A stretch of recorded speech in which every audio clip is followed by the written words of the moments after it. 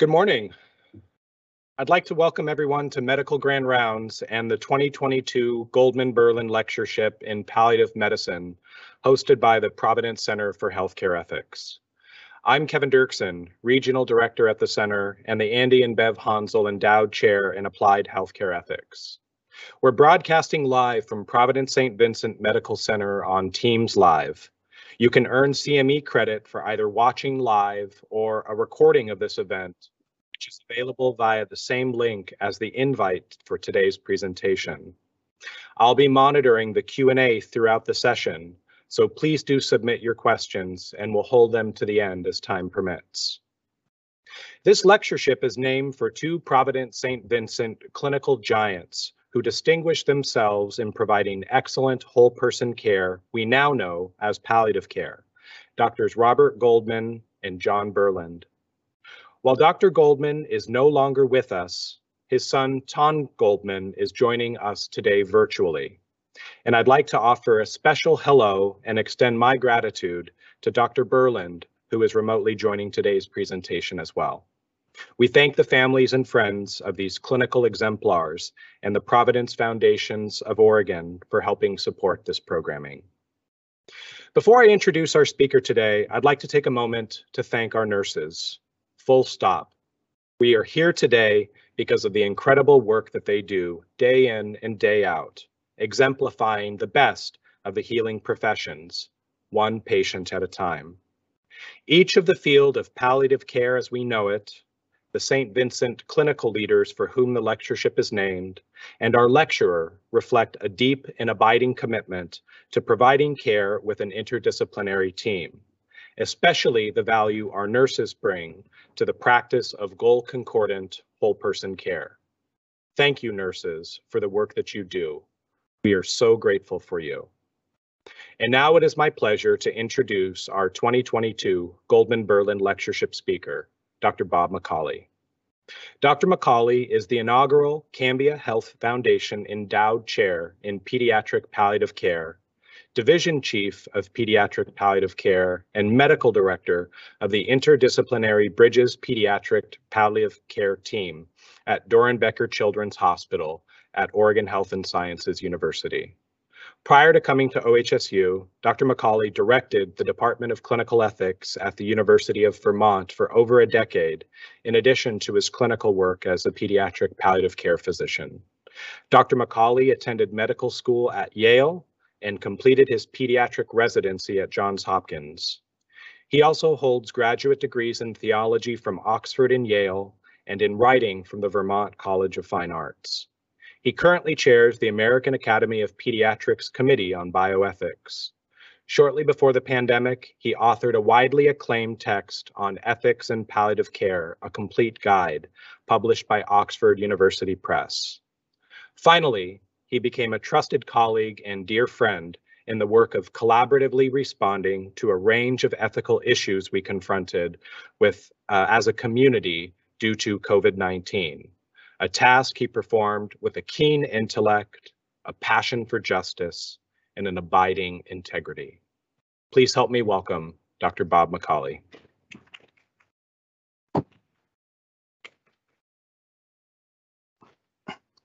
Thank you so much, Kevin, for that very gracious introduction. I appreciate the Goldman Berlin families for their generosity in creating this opportunity to spend some time together. So this title, I cannot claim ownership of. My friend Kevin, I have often said to him, if this whole ethics thing doesn't work out, he has a career in titling talks because he is incredibly creative. And so the title is A Doctor's Strange Love, or How I Learned to Manage Compassion Fatigue and Love the Hard Conversations, a reference which many of you will recognize to the classic movie Dr. Strangelove, or How I Learned to Stop Worrying and Love the Bomb, a dark comedy about potential nuclear war, which is something that takes a lot to actually draw some humor from, and especially in our day and age. And so hopefully we're going to be able to move in a positive direction with our time together today and try to draw potentially some meaning and also some goodwill out of very difficult conversations that we often have in our work. So we're supposed to put up objectives. We're going to talk about burnout. We're going to talk about compassion fatigue, and we're going to talk about moral distress. We're actually going to spend some time on moral distress.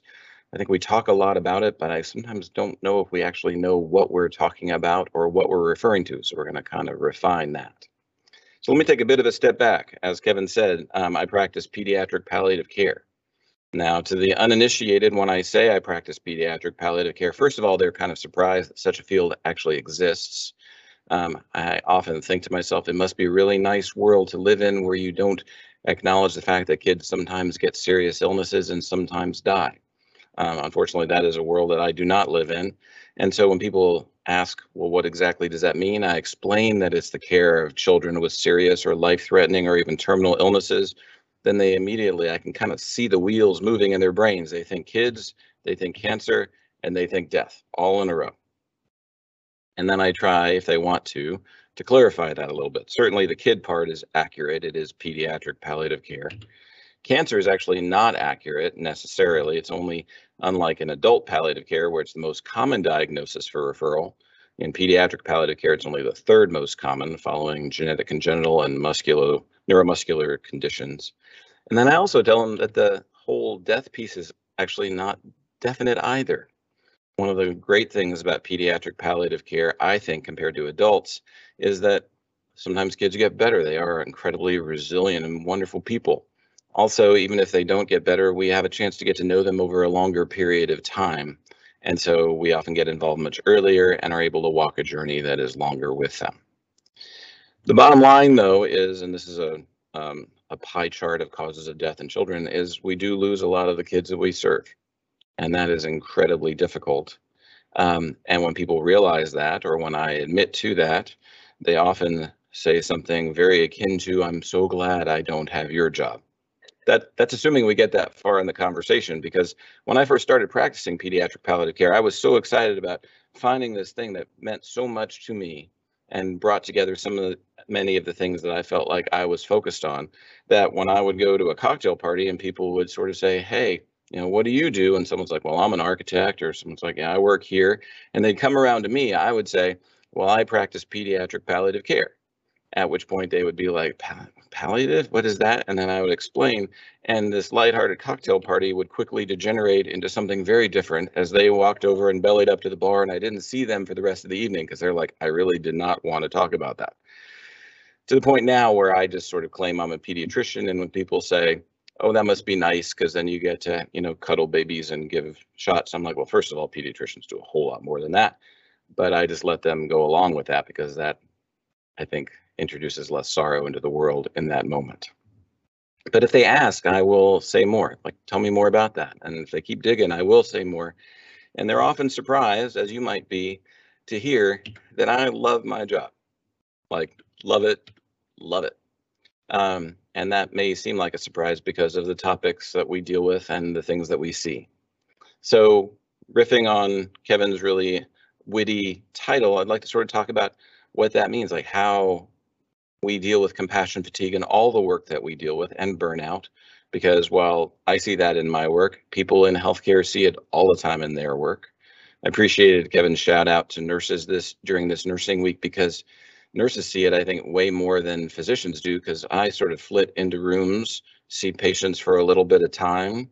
I have periods of time where, as an academic doc, I'm off service and can recharge my batteries. And I look at the nurses I work with who are there on the front lines day in, day out, doing 12-hour shifts by the bedside. And I think to myself, how do you keep going when you experience that tangible suffering on a day-to-day basis? So let's talk about what that means in terms of how we go forward. I'm going to speak mostly from a physician angle because I am a physician. That's sort of the perspective I have, but I think hopefully a lot of this will have application to others as well. So I love my job, but clearly not all physicians do. The literature is replete with reports about physicians experiencing job dissatisfaction.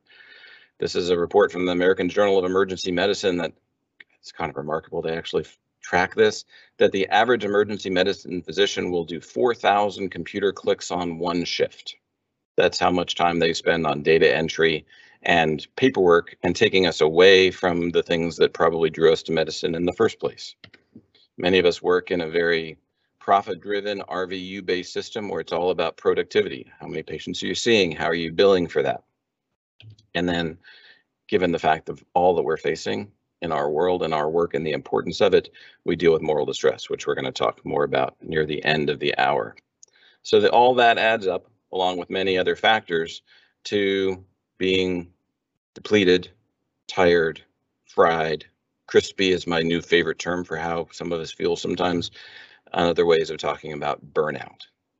So let's be clear about what we're talking about. So burnout has been defined as a form of mental distress manifested in normal individuals who experience decreased work performance resulting from negative attitudes and behaviors.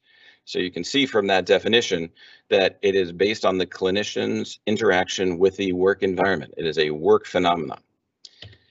It is quite prevalent. So this was from JAMA, and this is looking at depression and depressive symptoms among resident physicians. And they found that 20 to 43% of trainees screened positive for depression or depressive symptoms during residency. So this starts very early. So you might think to yourself, wow, this is really hard. And it starts that early. Maybe residency is especially hard, but I think it continues past that point. So I was warned about this when I got into this business. So I'll tell you a tale of two orientations. So as Kevin mentioned in the introduction, so I studied both medicine and theology, and I did a combined MD, MDiv program, and I will always vividly remember when I was in medical school, I had the proverbial orientation talk where somebody got up there in front of all of us, eager first-year medical students looking forward to this career that we have chosen for ourselves. And that person warned us. They said, you're entering medical school, I want you to be prepared because doctors have the highest rates of divorce, substance abuse, and suicide.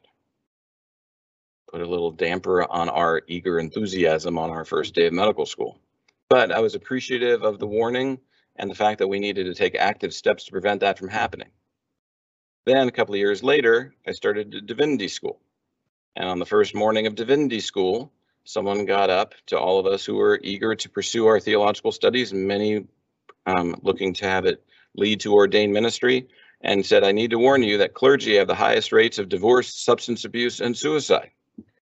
So I drew two conclusions. The logical conclusion is one of you has to be wrong because you can't both be the top on that list. And the practical conclusion is either way, I'm really screwed because I'm doing both. And if both have this really high rate, I'm in trouble.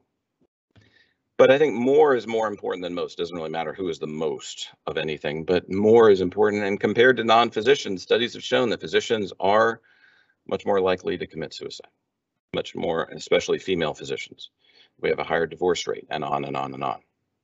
And we see this increasing prevalence of burnout occurring. So this is burnout rates by specialty.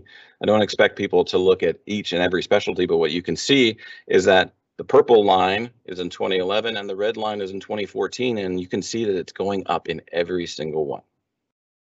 And this is significant because burnout actually is a stronger predictor than depression for poor job satisfaction.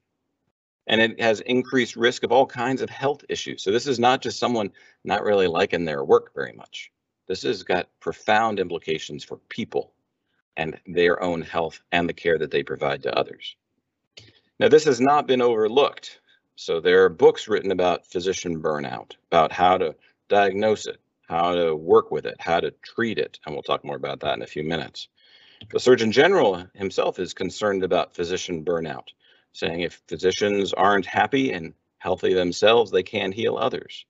And there are even cartoons about the Surgeon General being concerned about physician burnout.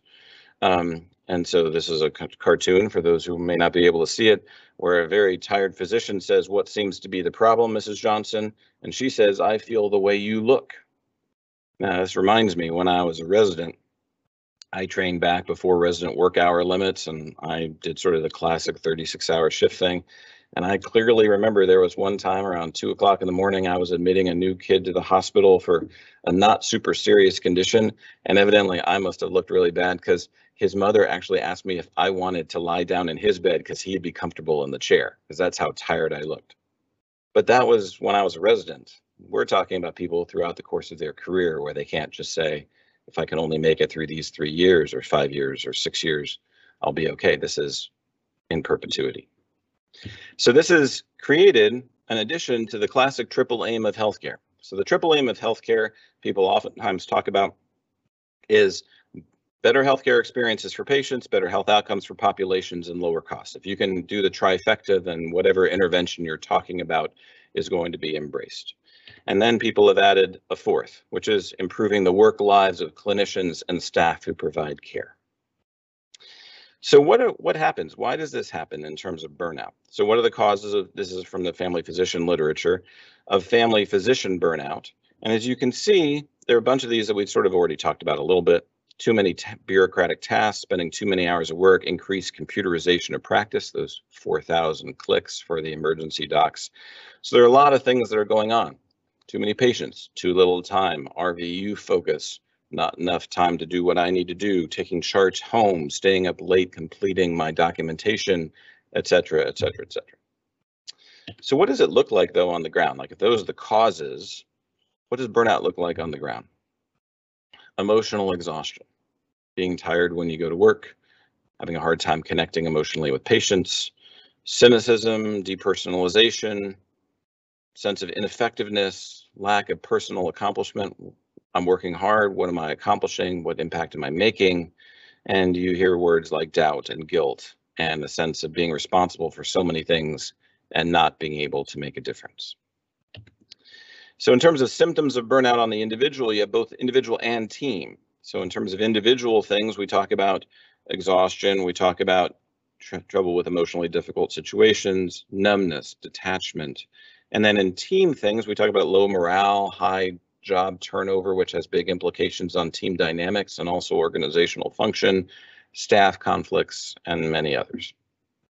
So the take-home message here is that burnout isn't just a healthcare professional struggling with something and trying to overcome it. It has an impact on patient care, which is what we're all about. So exhaustion leads to distancing, depersonalization leads to detachment, and then ultimately it leads to suboptimal care of patients. And we see that with lower patient satisfaction scores, longer post-discharge recovery, more medical errors. So impacts the work we do across the board. And all of that I've been talking about, RVUs and clicks and moral distress, all of that was before COVID hit. So wherever we happen to be before 2020, now we're in a much worse place. I would argue we see the turnover happening much more frequently now. And part of it is because people were working at their limits or beyond their limits before COVID. And then COVID hit, and all of a sudden we were asking people to work far beyond their limits in terms of too many patients critically ill, trying to understand what that meant, and also recognizing for the first time, probably in modern memory, that people on the front lines were then at risk themselves from a physical basis. Like it's not just emotionally, but now I'm putting myself at risk to take care of all these patients because I might contract COVID, and especially in the pre-vaccine era, that has huge health implications for me as a healthcare professional. We had very difficult decisions to make. Kevin mentioned them earlier, that some of the work that he and I and others in health systems across Oregon worked on in terms of COVID triage planning and allocation of scarce resources. We had to witness people suffer and often die alone because for good ethical and medical reasons, but incredibly heart-wrenching personal ones, we as healthcare institutions limited visitation in order to try to stem the pandemic. And what ended up happening sometimes is that people died with only healthcare professionals at their side, separated from their family and friends. And the COVID-19 effects here, again, just on physicians, this is the only perspective I have, but also clearly on other healthcare professionals.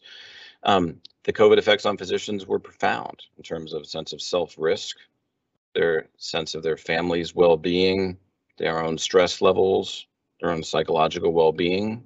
It's the first time in my personal career that I've ever had to take into account the fact that where I went to work each day on some level put my family at risk.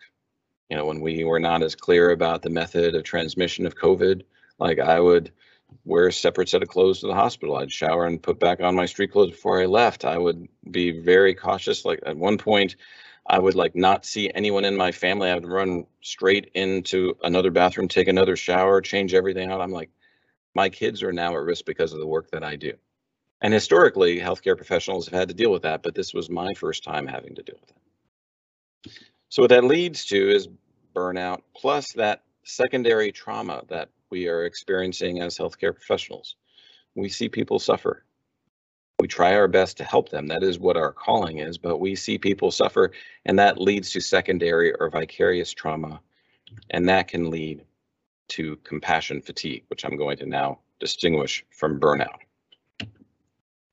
So compassion fatigue has been defined as a formal caregiver's reduced capacity or interest in being empathetic or bearing witness to the suffering of patients, and is the emotional state that results from knowing about the traumatizing events that another human being experienced. So you have burnout, which is a system-wide issue that is based on the work environment that leads to, when added to this sense of secondary trauma, this sense of compassion fatigue that evolves out of that physician-patient relationship because of the trauma that we are seeing, potentially with fewer tools that we are equipped with in order to deal with that. So it's based on that, or stems from that secondary or vicarious traumatization. And some of the symptoms of compassion fatigue mimic those of post-traumatic stress disorder.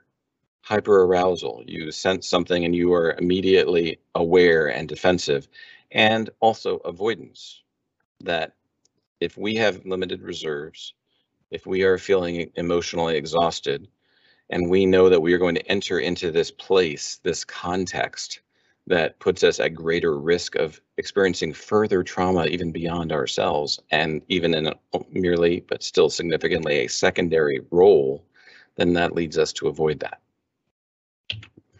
So there's some warning signs of compassion fatigue in staff: heightened anxiety, irrational fears, exhaustion, absenteeism, difficult separating work life from personal life, anger, irritability.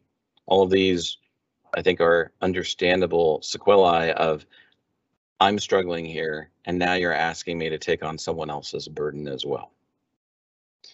And what ends up happening is our tanks are running dry, we're tired, and the thing that drew us to healthcare, to help others, becomes potentially the hardest thing for us and potentially adds to our own suffering.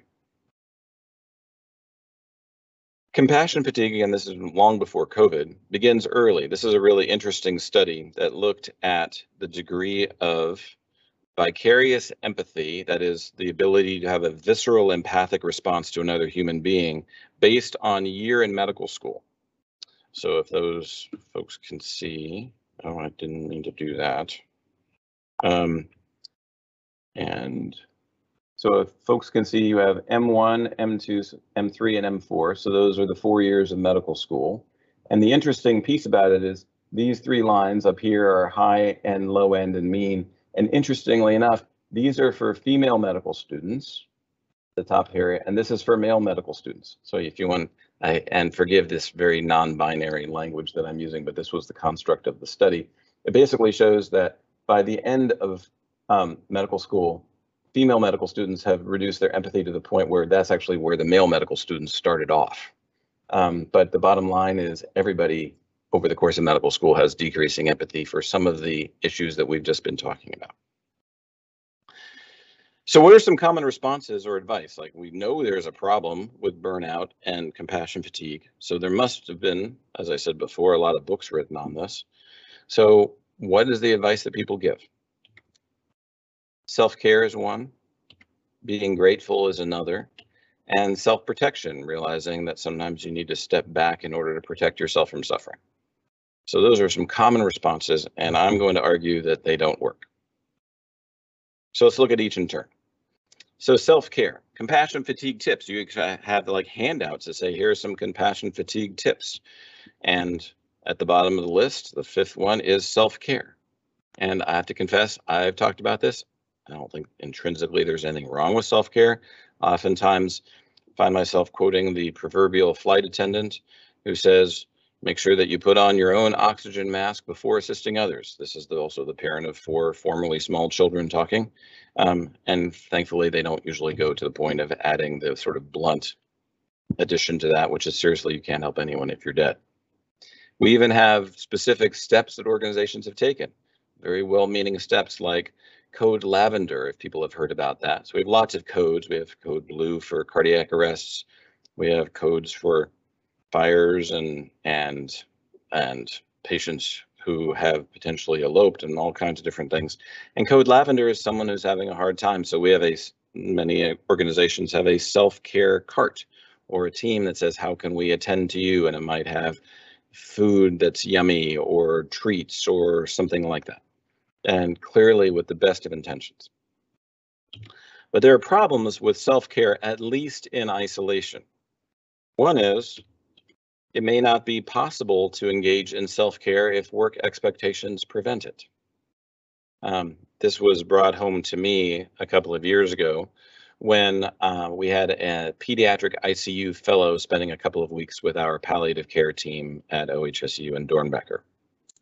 And she was actually her 6th year of postgraduate medical training. She had done 3 years of pediatric residency and now was in her 3rd and final year of ICU training. So after 4 years of medical school, it's a long road.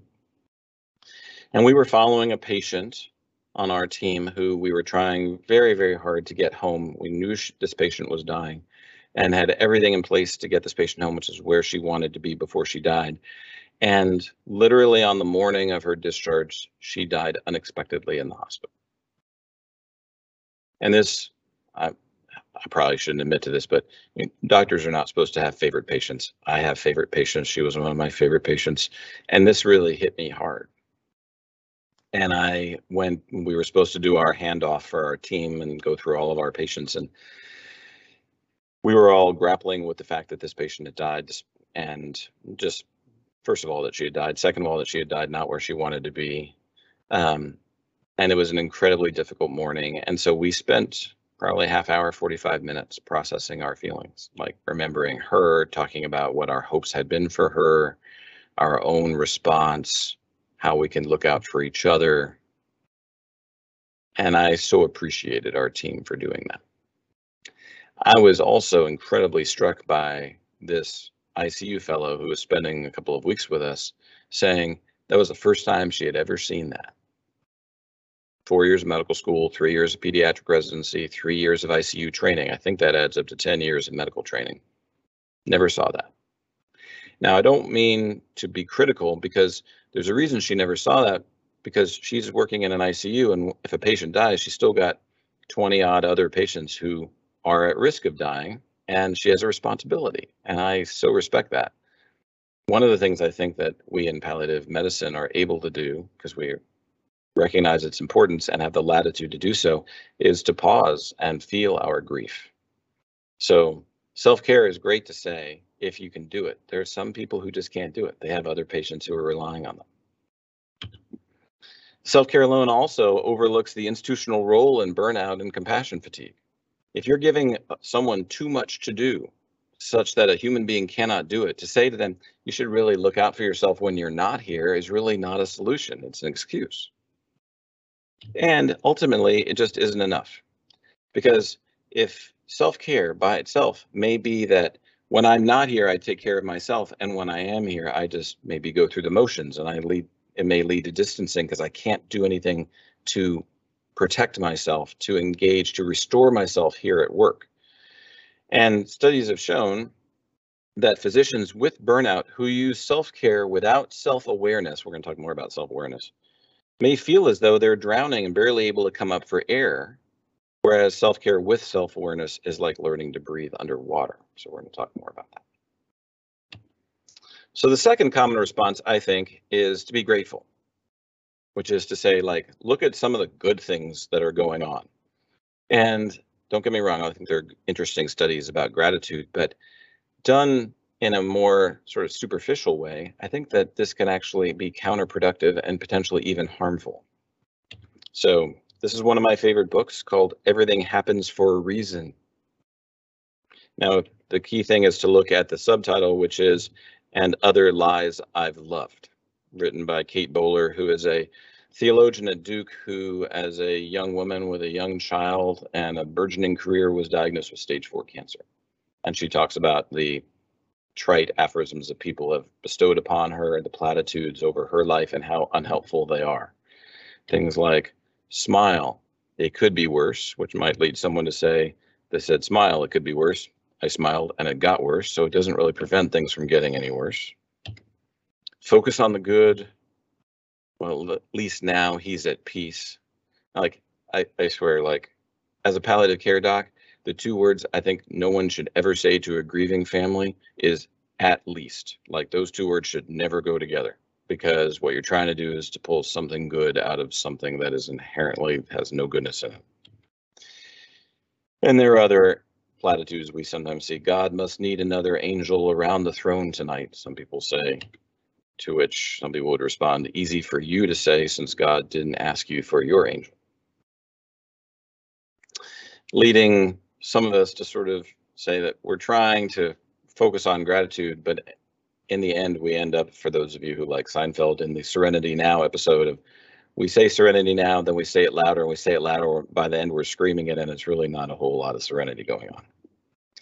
Which has led some people to talk about gratitude shaming, to say, you know, you should be grateful for this, or there are things to look on the bright side. And it almost makes people feel guilty for the fact that they are grieving, when actually I think that's a pretty normal human response. And so some people have actually used the term toxic positivity to describe an overemphasis or over-reliance on gratitude. And the last thing that I don't think really works is self-protection. So it's a natural human response to pull back from something that is dangerous, that is hurtful, that is potentially injurious. And I recognize that. At the same time, what that does is it separates us from what is most important to us and cuts off our lifeline, I would argue. So Matthew Ricard, I'm going to talk more about him in a couple of minutes, in his book Altruism, says that empathic resonance with pain can lead, when it is repeated many times, to emotional exhaustion and distress. It affects people who emotionally collapse when the worry, stress, or pressure they have to face in their professional lives affect them so much that they're unable to continue their activities, whether professional or personal. And this is not a new concept. It's been written about poetically many times. This is from Auden's The Cultural Presupposition. Happy the hare at morning, for she cannot read the hunter's waking thoughts. Lucky the leaf unable to predict the fall. Lucky indeed the rampant suffering, suffocating jelly burgeoning in pools lapping the grits of the desert. But what shall man do who can whistle tunes by heart, knows to the bar when death shall cut him short like the cry of the shearwater? What can he do but defend himself from his knowledge? And isn't that really what stepping back is protecting ourselves from the knowledge of what we know will come? And ultimately that leads to separation from the human connection that initially drew us to this field. So these are the common responses that, as I said, I don't think work for burnout or compassion fatigue. So I'm going to not leave you with, well, those things don't work, because I'm supposed to sort of say, hey, think about these things that might. So I'm going to talk about modifying expectations, leaning in, and then addressing moral distress. And I think they just might work. So what about modifying expectations? The older I get, the more simple I think I get. And I used to be much more complicated, I think. But nowadays I try to look at things in pretty simple terms. And I think that, not to go all Buddhist on you guys or anything, but like I think that dissatisfaction largely comes from wanting more than you got. So the two ways of solving that is you either get more or you want less. And people have said that in various other formats, which I think has resonance for me as a palliative care doc. Like one of my hospice colleagues once admitted, just like, you gotta face it, my patients have a 100% mortality rate. So if my goal is to cure, then wow, did I go into the wrong field? And so part of that is being aware of what we have and not looking for anything beyond that. And this comes back to that notion of self-awareness. So self-awareness, unlike self-care, which occurs outside the physician-patient relationship, self-awareness happens within it. It involves self-knowledge and an awareness of myself and this other person or people that I'm working with. And in the realm of palliative medicine, it means changing what the goal is. So my goal is not to cure people, because that's not my job. And most of the time, even if it were, I wouldn't be able to succeed. My goal is different. So for instance, even that patient I mentioned earlier, my goal for her was that she got home before she died. And one of the reasons for my grief being so acute was that I failed at that goal too, despite my best intentions. But there are things that we do in my work that I think are incredibly meaningful. And if we alter what our goals are, then we can potentially achieve those. And they are to have people feel listened to have people be able to face what their fears are, have people try to figure out what their goals are and how we can achieve at least some of them. Classic thing in palliative medicine is we say to people, what are you hoping for? Which I have to confess, a lot of patients look at me like, no one's ever asked me that question before. And we don't just stop there, because after we hear the first one, which I can tell you what it is, it's that if it's to a parent, it's that my kid be cured and lead a long and happy life. Totally get that. And then after we get that answer, we say, and what else are you hoping for? And we keep going down the list until they run out of things. And you'd be amazed at how many things people hope for. There was actually a study done a few years ago in the pediatric oncology literature that found that parents of children with cancer are able, if you do that, to identify 7 distinct hopes. Median of 7 distinct. So half had less than 7, half had more than 7. And those 7 are not always consistent with each other. 7 might be long, happy life, and another might be die comfortably in my arms, which don't go together. And what that says is people hope for a great many things. And so one of the things we try to do is to say, if we can't get your first hope, or maybe even your second, or maybe even your third, maybe we can get your fourth. And I think that we, as a field, given the fact of human finitude, need to somehow become at peace with the fact that at least we achieve that. So modifying expectations. The second is leaning in. So not leaning in the Sharon Stolberg sense, but leaning in the sense of the emotional sense of a healthier alternative to withdrawal, that pulling your hand away from the flame, and which can lead to compassion fatigue or be evidence of compassion fatigue, is to develop compassion satisfaction through something known as exquisite empathy. Now I want to acknowledge this is sort of an unnatural thing. Like if there's pain there and it hurts me, my natural human response is to pull back. What this is talking about is stepping forward in order to more fully engage, recognizing the risk involved, but also being able to connect with that person. And the studies have shown that among trauma therapists, those who use that technique were actually invigorated rather than depleted, because it fed something in their soul to say, I am making a connection with this person. And then it's actually protective against compassion fatigue. This leads to what some have called bidirectionality. So trauma can lead to post-traumatic stress and post-traumatic stress-related symptoms, but there's also a concept and a phenomenon known as post-traumatic growth. So if there's an opportunity to learn together, to share in a bidirectional rather than me simply serving you fashion, that can be mutually nourishing. Now that's dependent upon emotional health and personal connection, and also a sense of personal accomplishment that I'm actually doing something here, which leads me back to Matthew Ricard. So Matthew Ricard is a neuroscientist who's also a Buddhist monk. He actually was the Dalai Lama's translator, official translator when the Dalai Lama went to France, because he's French.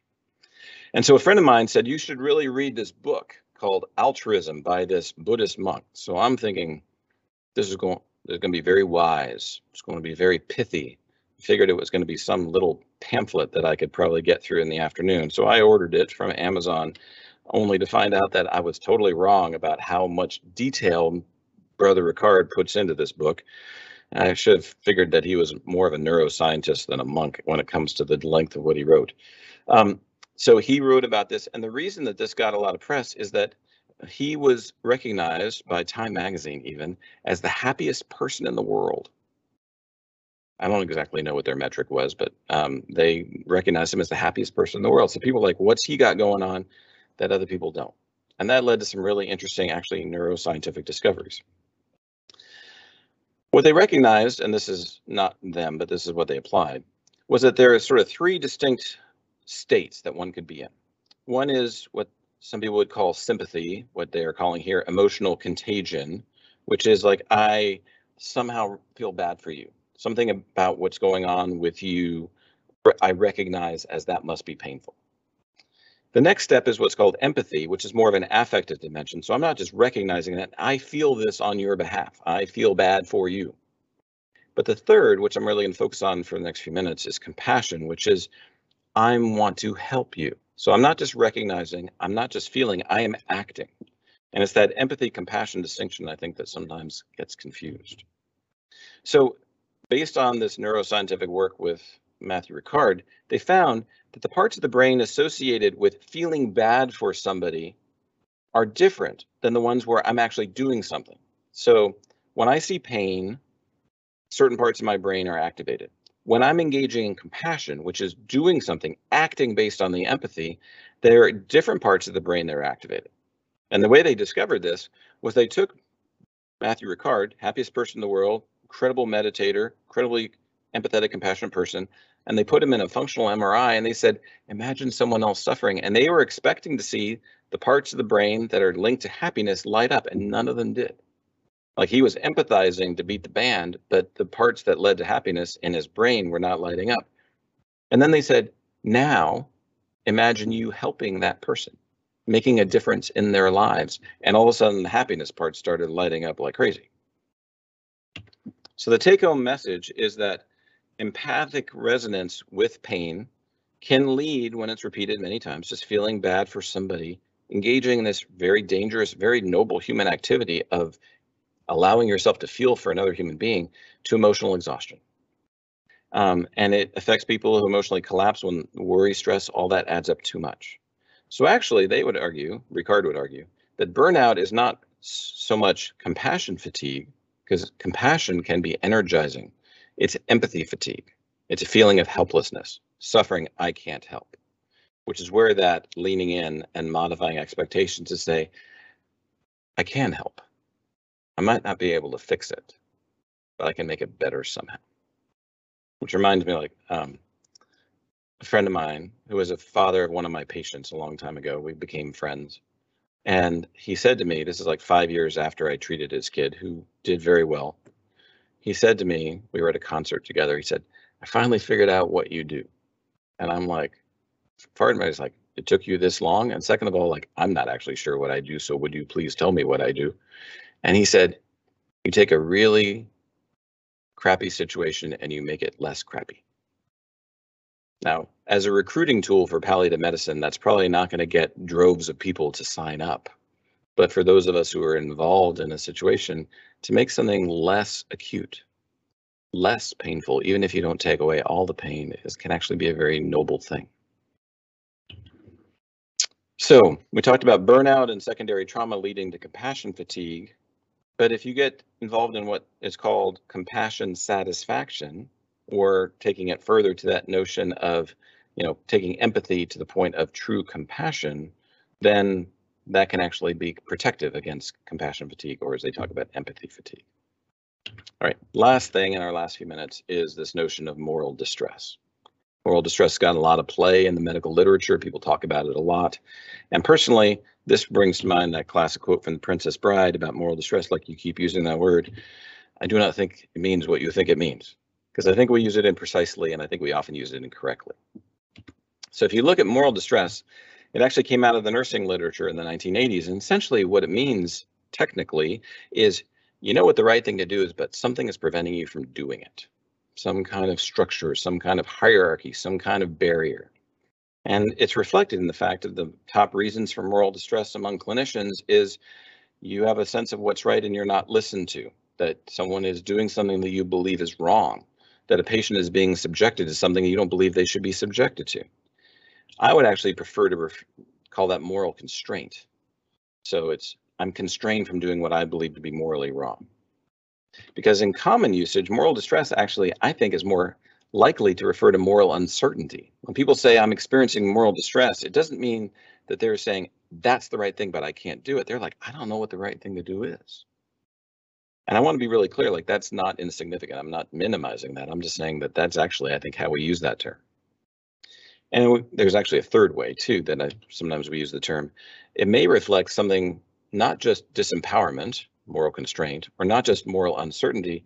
It could be that I actually think I know what we should be doing, and maybe we are doing it, but it still feels wrong. So Hegel spoke of tragedy as the conflict of right with right. And some people have used the term for clinical ethics as the search for the least bad option. So sometimes we come up with the least bad option, but it still doesn't feel good because we want something that isn't just the least bad. We want something good, but it just doesn't exist.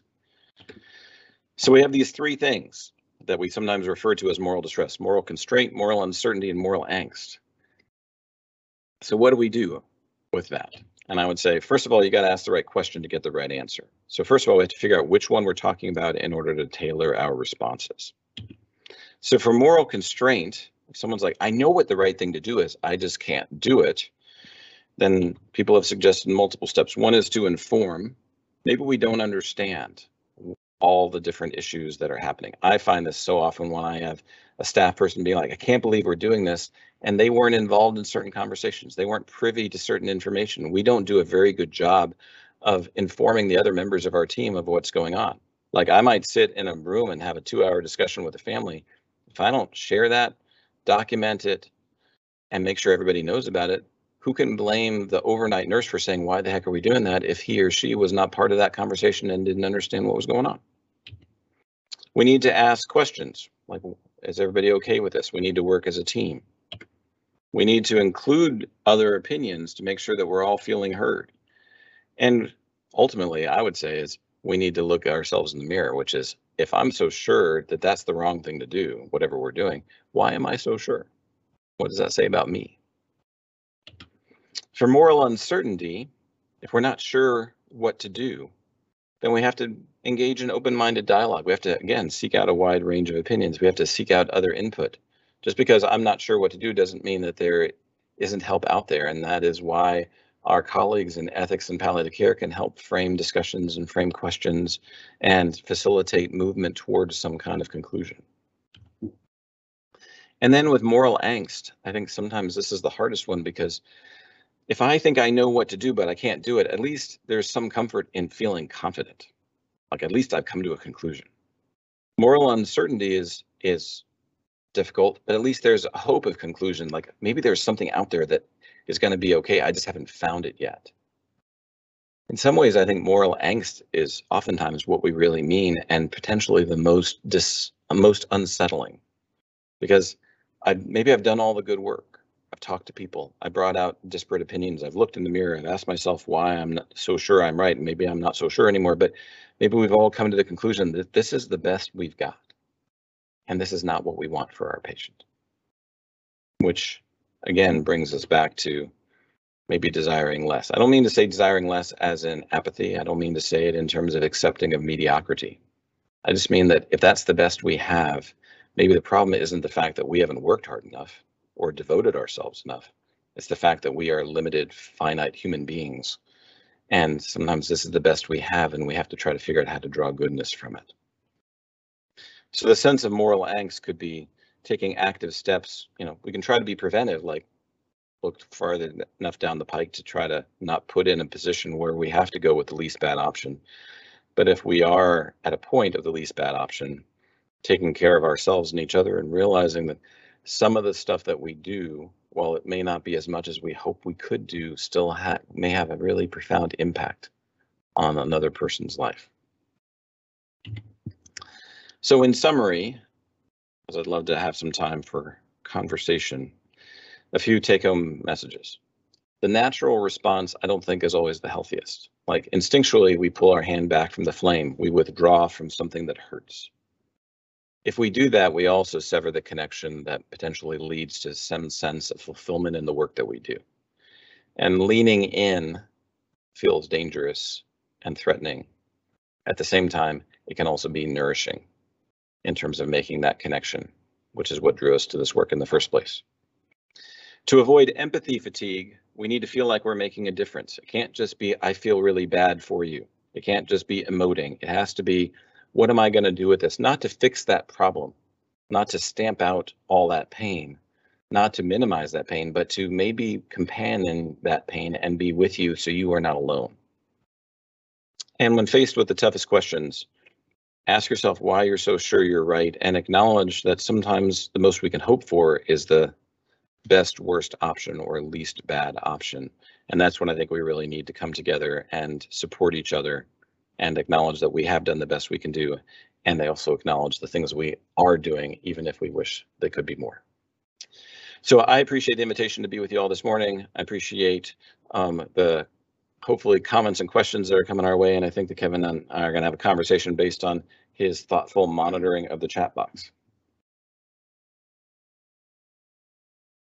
Thanks so much, Dr. McCauley. We do have some questions that have come in here from the chat, which I'm going to curate and then step away. We've got a few folks in the room, so if we have a question in the room, we can also take that as well. So I think first I would ask, any thoughts on how to support a team which may have varying degrees of job satisfaction and burnout, from I love my job to I'm about to quit on the same team? Kind of imagining maybe someone in a leadership role, sounds like helping support manage a team of caregivers on the front lines. I appreciate that question very much. So I think one of my favorite sayings during the COVID pandemic especially is that for the last couple of years, likely we have not been our best selves.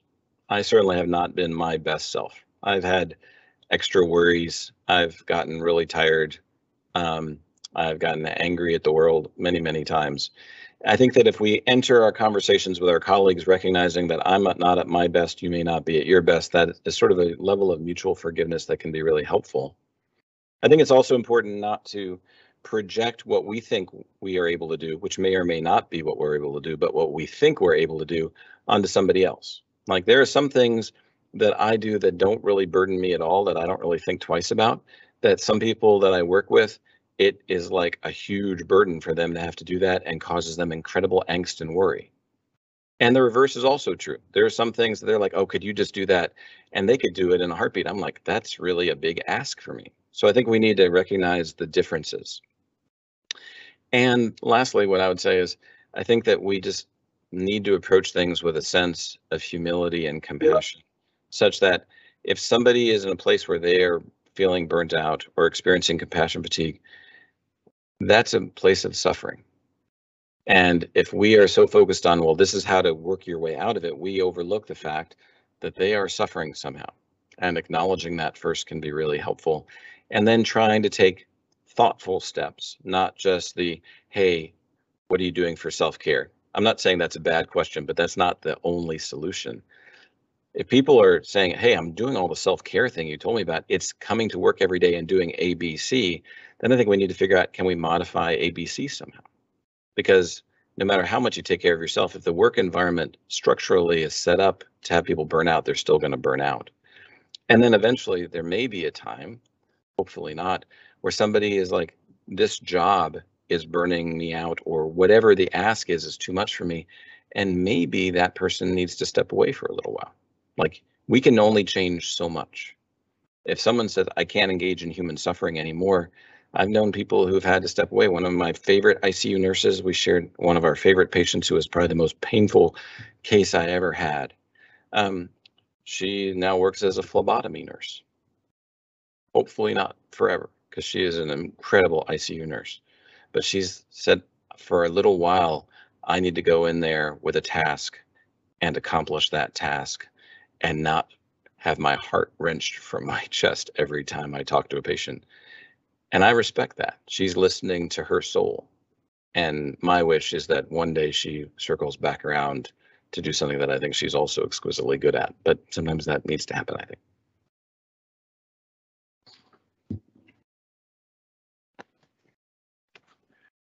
Another question here.